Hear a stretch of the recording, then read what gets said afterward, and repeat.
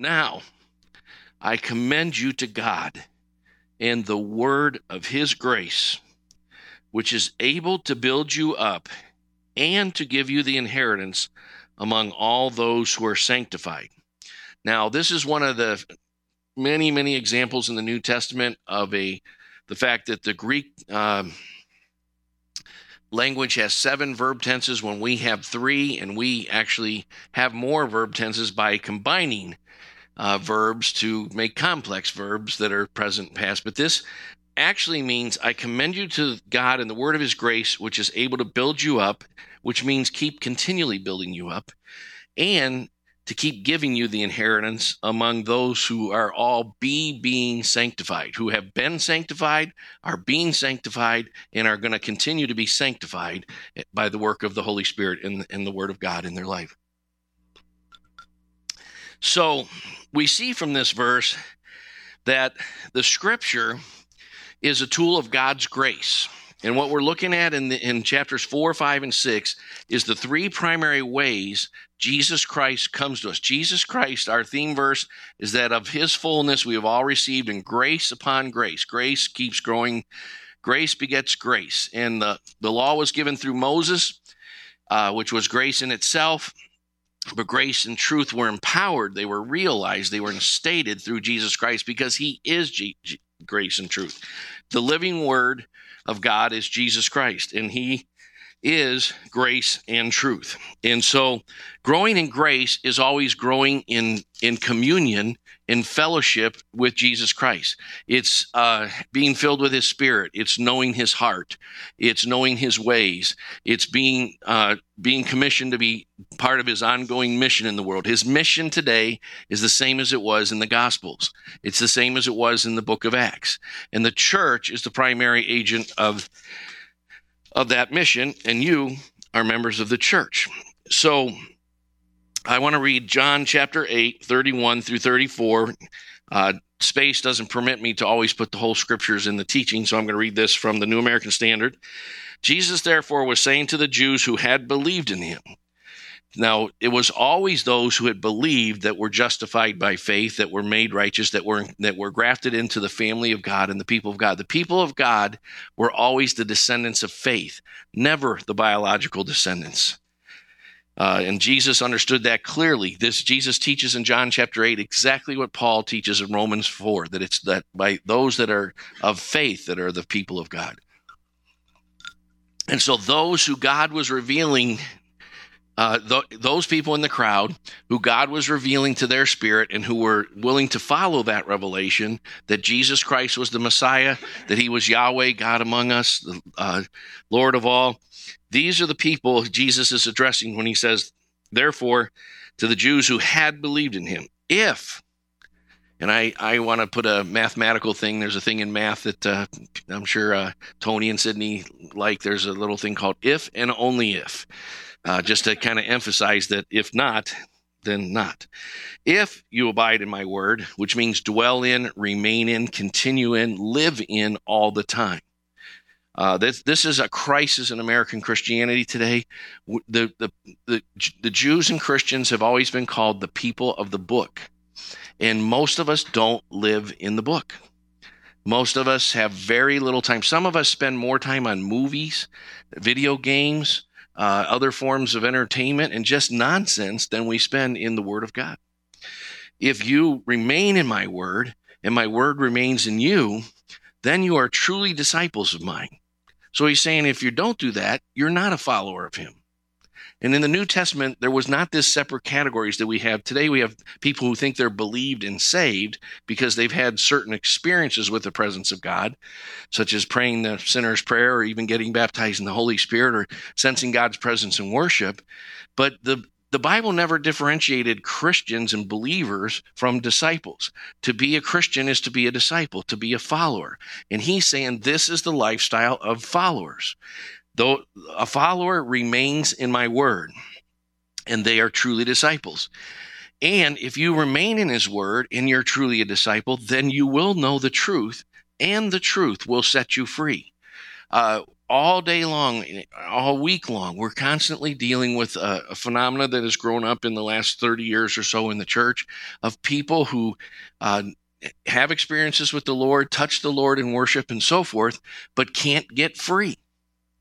Jesus Christ came to set you free from fears, from addictions, from pride, from self-righteousness. He came to set you free. And if you abide in his word and his word abides in you, you'll know the truth. That is, you'll experience the truth, and the truth will set you free. So Joshua 1:8, I'm also going to read from that real quick. This is part of Moses' last commission to Joshua. Joshua had been his disciple at this point for 40 years, pretty long period of discipleship. And Joshua was now being ordained to take over the leadership of Israel. And he says, this book of the law shall not depart from your mouth. What do we talk about when we get together? Do we talk biblical studies? Do we talk theology? Do we say, I always loved, there was a brother in the Bowling Green church named Mark Everly. And Mark Everly would always say when he talked to him, what's the Lord been showing you lately? And it is like, you better have something. You better have something that the Lord's been showing you lately. This book of the law will not depart from your mouth, but you shall meditate on it. And the word meditate means to chew the cud. It means actually to swallow it, spit it back up, chew it some more, and swallow it again. You'll meditate on it day and night so that you may be careful to do.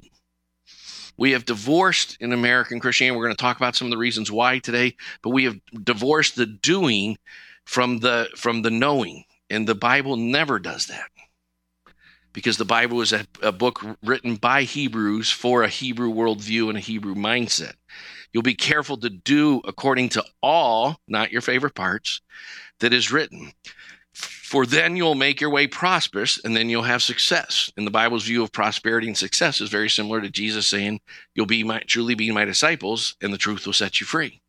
Those are really about the same concept biblically. So, I want to start by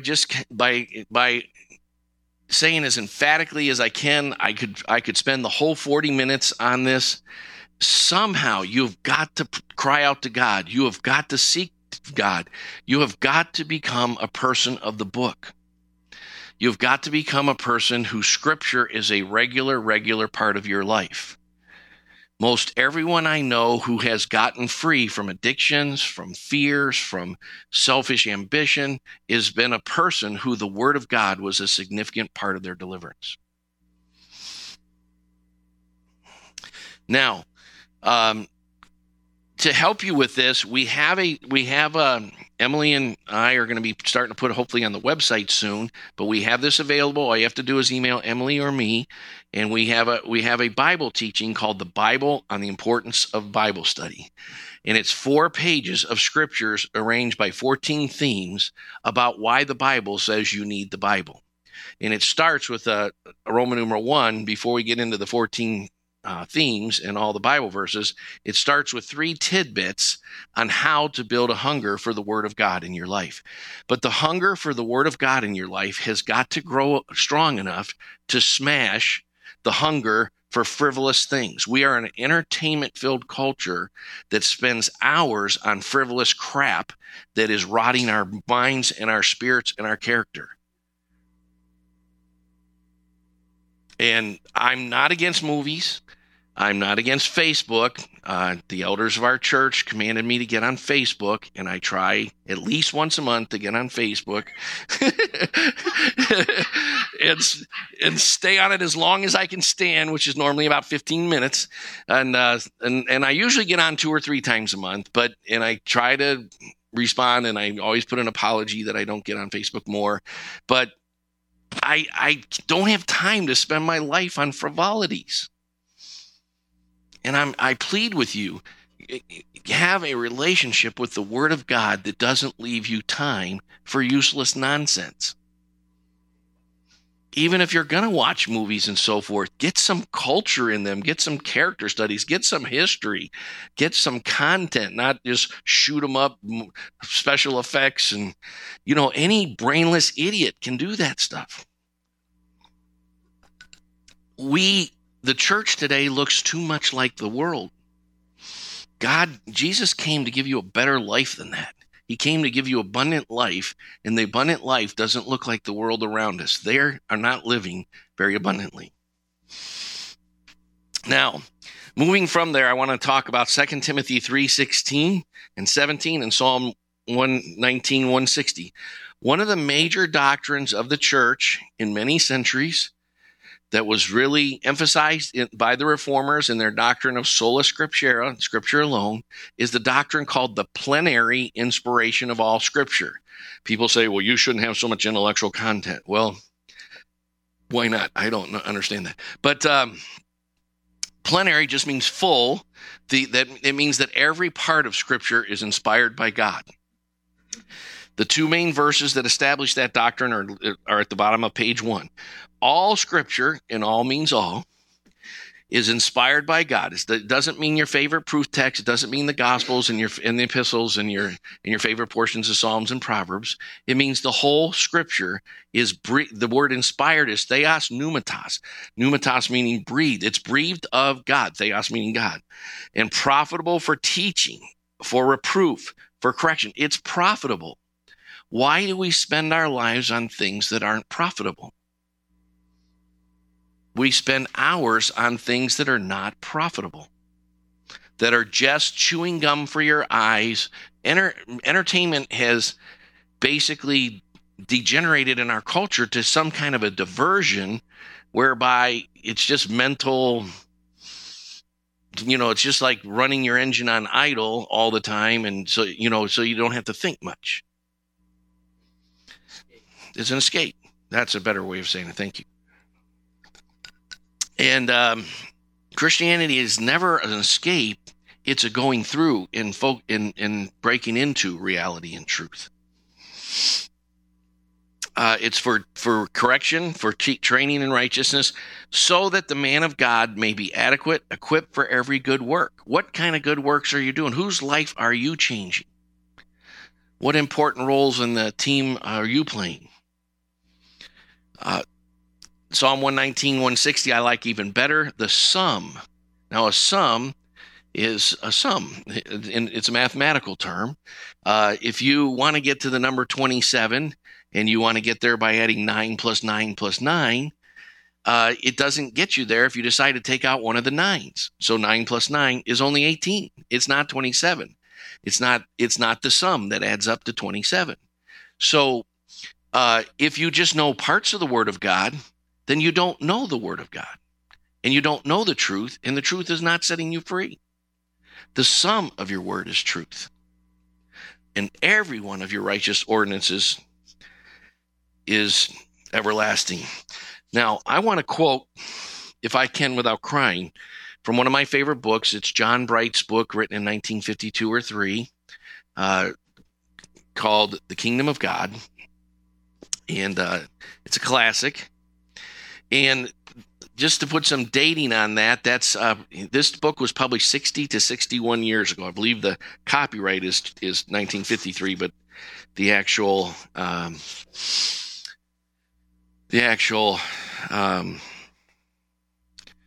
printing, thank you, is 1953. Okay, so I want to read from this book. This book, as its title indicates, is concerned with an idea of central importance in the theology of the Bible. For the concept of the kingdom of God involves, in a real sense, the total message of the Bible. Not only does it loom large in the teachings of Jesus, it is found in one form or another through the length and breadth of the Bible, at least if we may view it through the eyes of the New Testament faith from Abraham, who set out to seek the city whose builder and maker is God. To grasp what is meant by the kingdom of God is to come very close to the heart of the Bible's gospel of salvation. But the book has a broader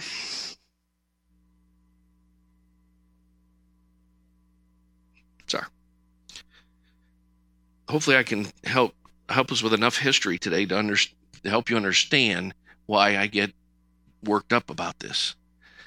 The book has a broader aim to come to grips, if possible, with one of the fundamental reasons for the current neglect of the Bible. He's saying this 60 years ago. The problems he's addressing here are more than 10 times as great today. I actually attended a church that was considered the most on fire denomination in Christianity in the 1960s. The church had approximately 300 members with 500 or 600 attenders. And I only met two people who were both on staff, paid pastors, in the several years we were there that actually knew the Bible very well. The book has a broader aim to come to grips, if possible, with one of the fundamental reasons for the current neglect of the Bible. Indeed, one might go so far as to say that Protestantism will not forever survive if steps cannot be taken to remedy it. We may not forget that the Protestant churches all began in a very biblical protest, have always claimed the Bible as the final source of authority, and have never allowed that any hierarchy may stand between the believer and the Bible. Uprooted from the Bible, we have no proper place to stand. We cannot, in fact, be Protestant, and I would change that to Christian.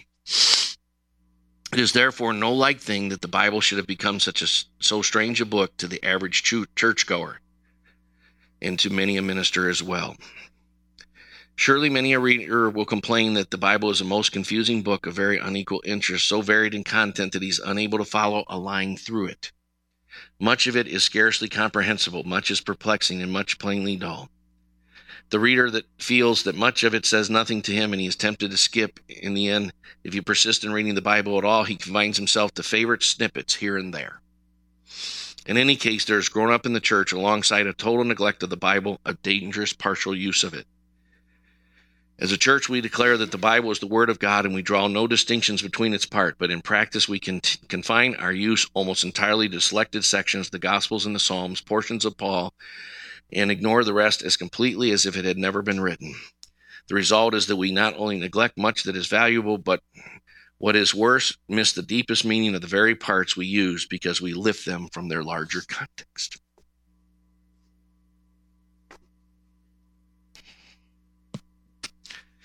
Now, I don't want to jump ahead to when I'm going to cover a brief selected history of the church today, but I don't want to jump ahead to that too much. But I do want to say that John Wycliffe, the morning star of the Reformation, John Huss, still honored in Czechoslovakia today, and many, many others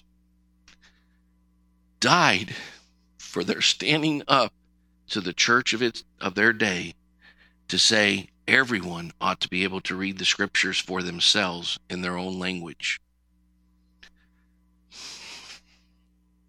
William Tyndale, a merchant who was often exiled from England because he had Protestant sympathies whenever there was a Catholic monarch, did most of his business from Europe. A big part of all the major Protestants of their day, they were merchants who brought various goods and services, traded them from the Far East and from Europe to the English islands, to England, Great Britain. But every one of them was also involved in using their merchant status as a way of smuggling the Bible into England so that the average person would be allowed to read it. Yet we don't have time for it anymore. We have time for movies and video games and Facebook, but we don't have time to study God's Word. And it's become a tragic situation.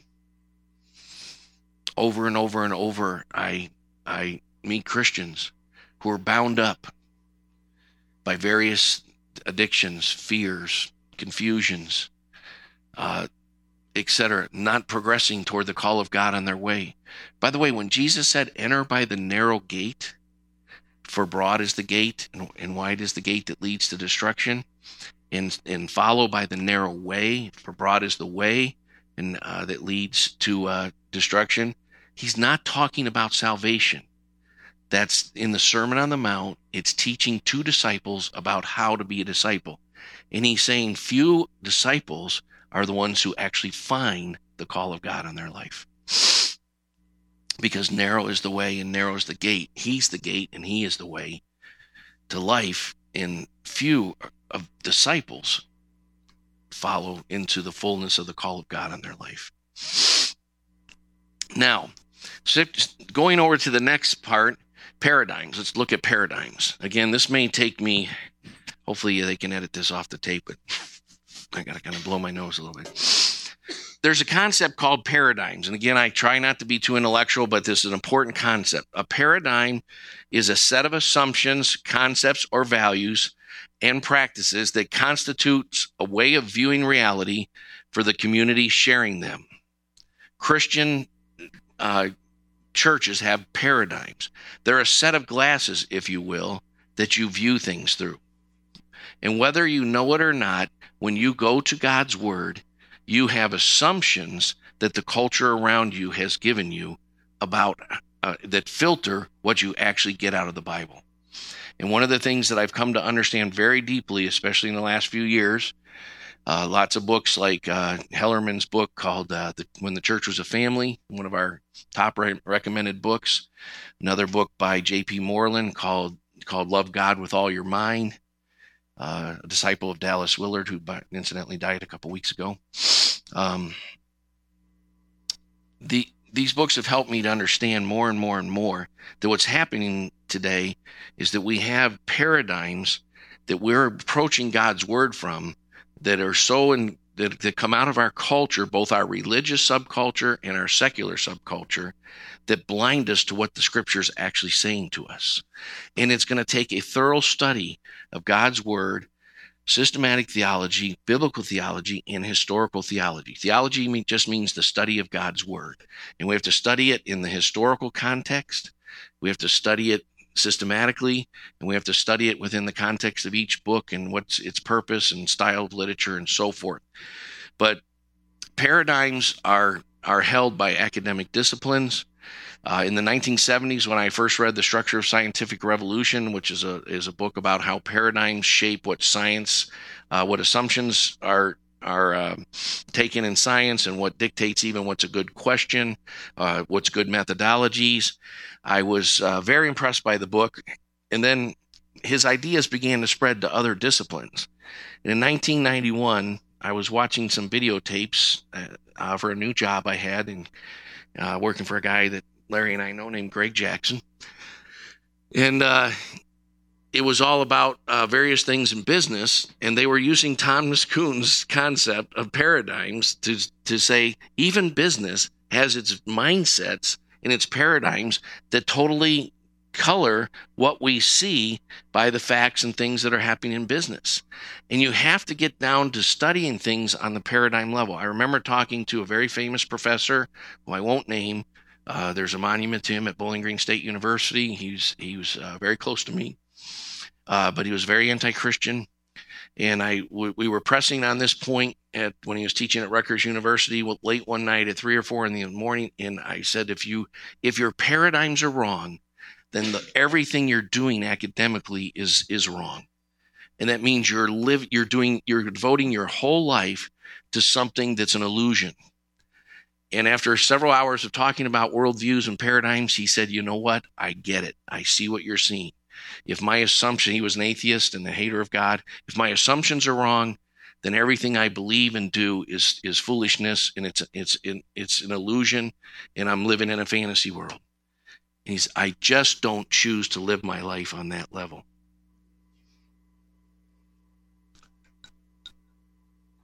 And he went on to be the national best researcher in his field, a field that's very anti-Christian. Paradigms are assumptions that every one of us have. What I'm hoping to do today is give us a little history lesson in point D that will help us understand that paradigms have developed in Christianity since the Civil War that have caused us to be totally blinded to what Scripture is really saying.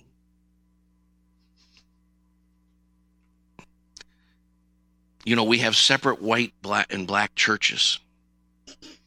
The whole point of Christianity was reconciliation.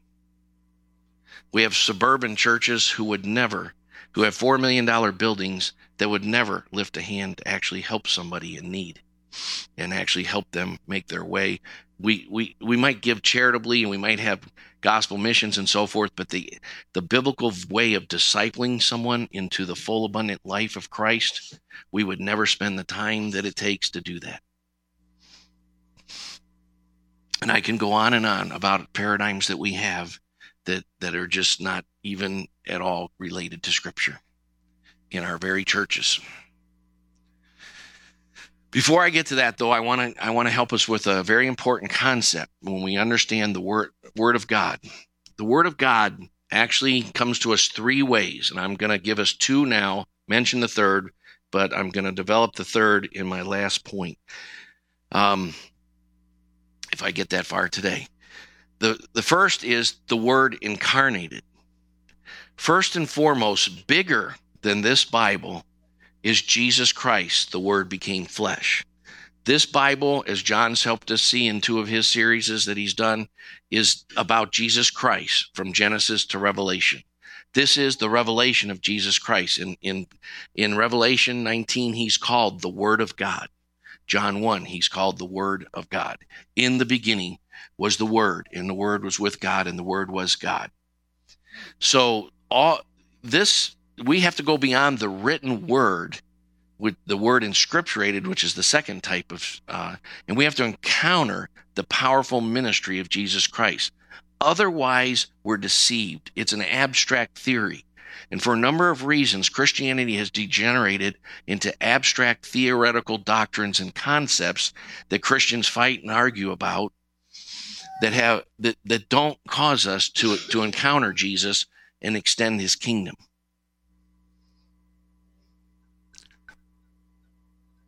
And I just need you to understand something. Jesus is, in Acts chapter 10, Peter's famous sermon to Cornelius and the Gentiles, the first great sermon to the Gentiles. Peter says this in Acts 10:34. He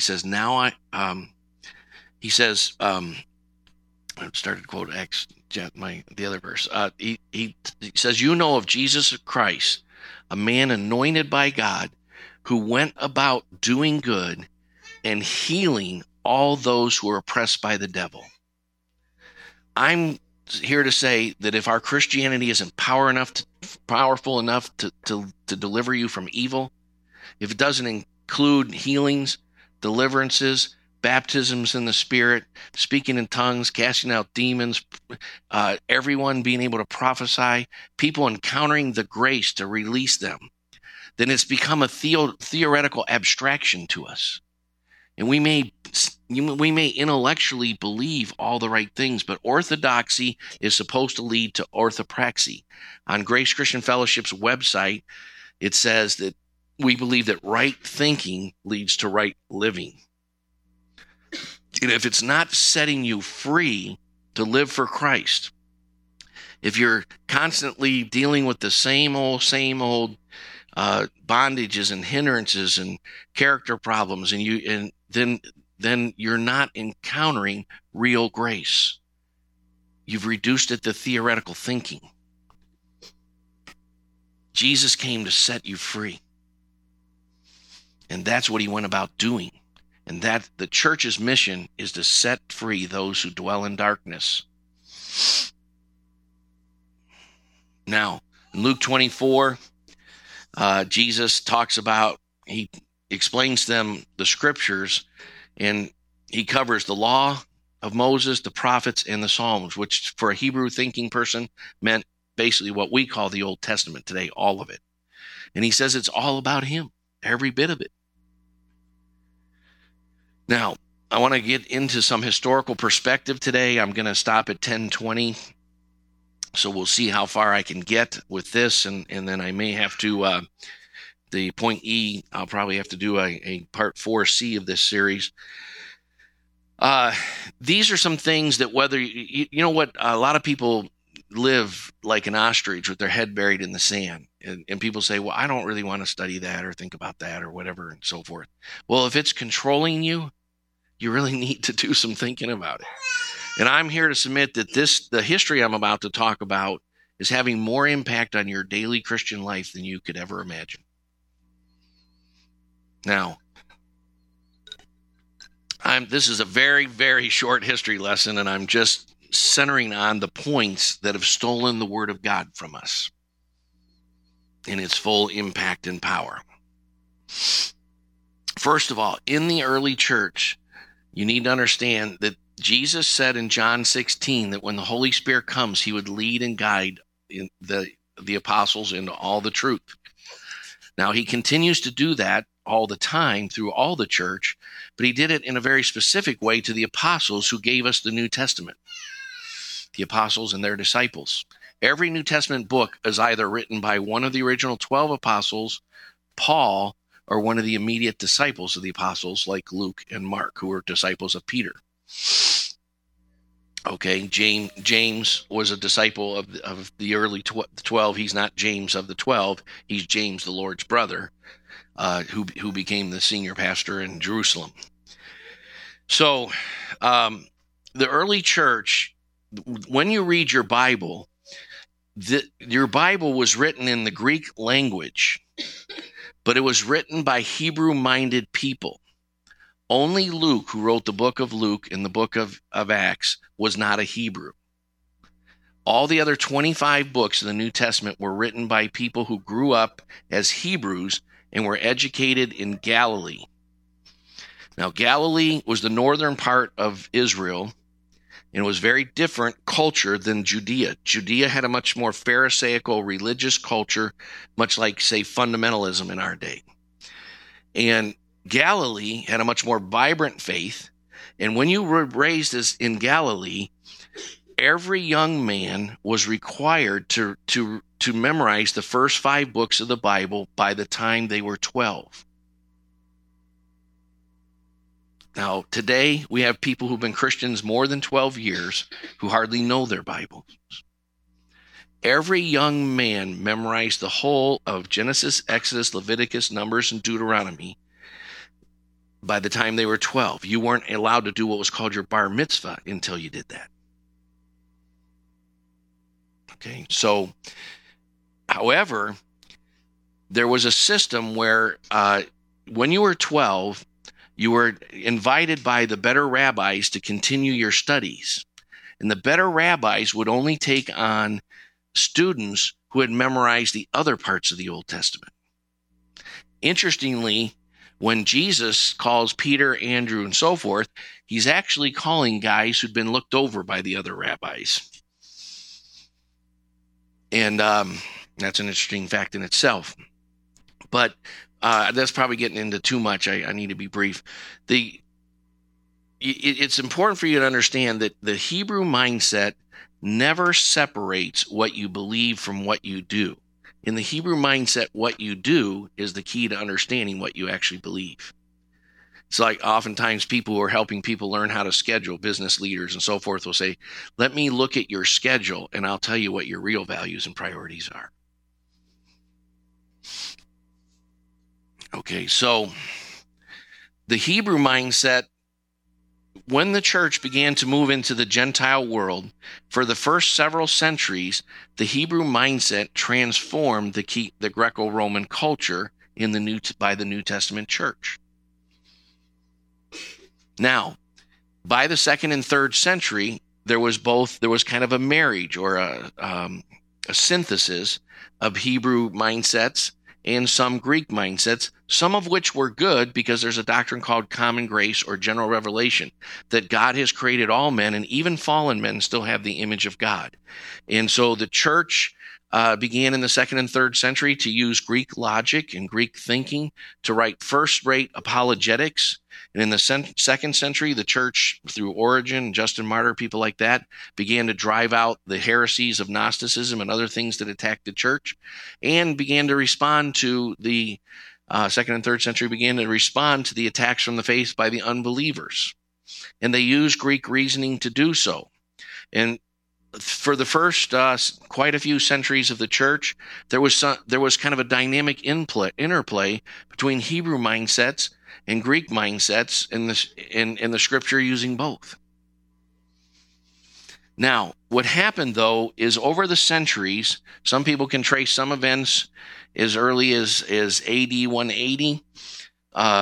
But over the centuries, Eastern Christianity, around Turkey and Constantinople and Egypt and Palestine and where Israel is today and so forth, and Western Christianity, where Rome and England and other churches began to develop some different emphasis and nuances.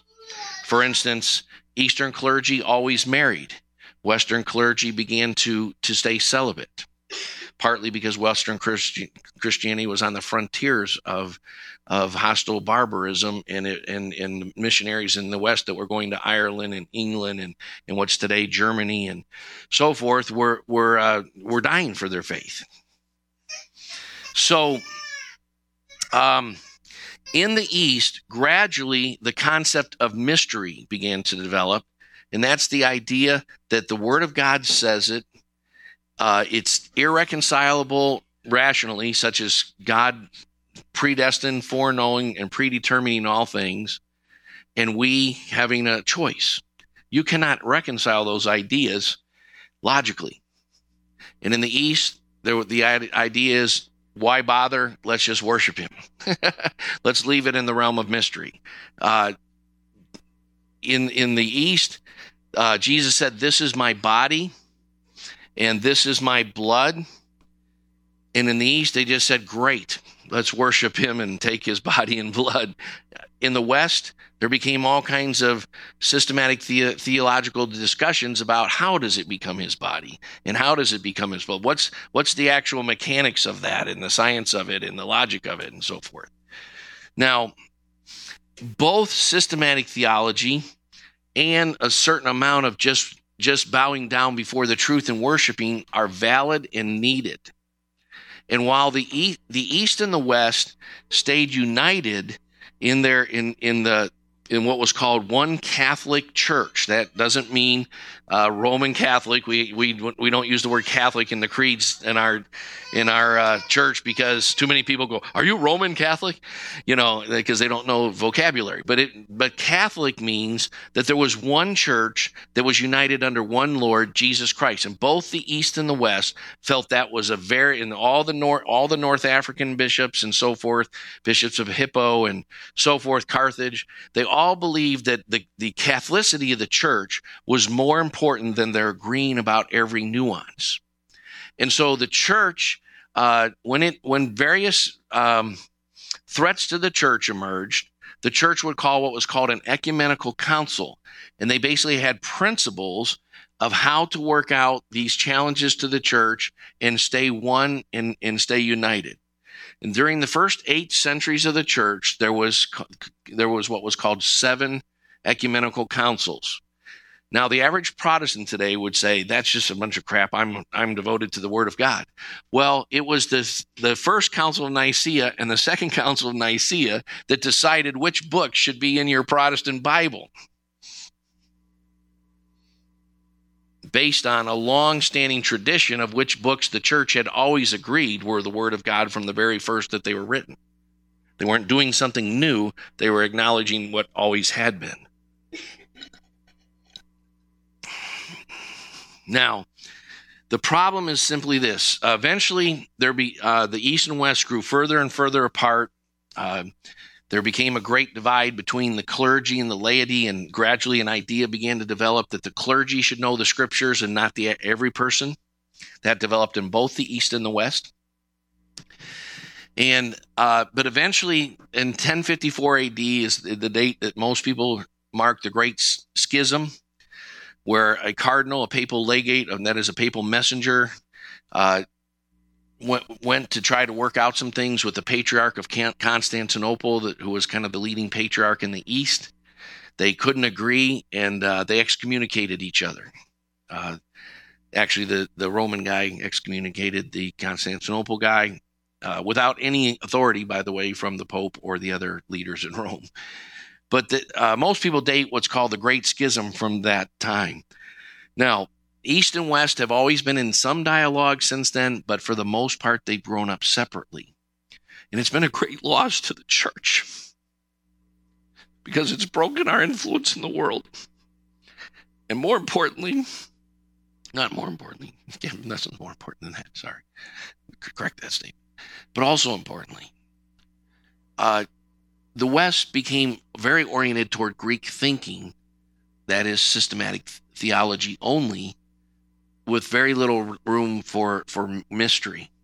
The East became very oriented toward mystery, with almost total negation or abrogation of systematic theology. Now, what's happened since then is Western Christianity has more and more become an intellectual abstraction and less an experience. Now, that none of this happened overnight and so forth, but that's an important piece of the puzzle. Along came, I'm going to have to stop. I'm past my time. Along came the Reformation, and I guess we'll just pick up at the Reformers the next time. But what I want to take us through, I just want to give us, how in the news they go, we'll cover such and such, and then they go to a commercial. I forget what they call that, a lead in or something, but they try to keep your attention. I guess I really kind of want to invite you to hear the next part of this series next week by saying this. Eventually, we had what was called the modernist fundamentalist controversy, which developed after the Civil War and split Protestant Christianity into two main ways of thinking. Now, Protestant Christianity has split into hundreds and even thousands of denominations, but there's been a few primary mindsets in those groups. And both the modernist and the fundamentalist developed completely new modern paradigms for how they approach the study of Scripture.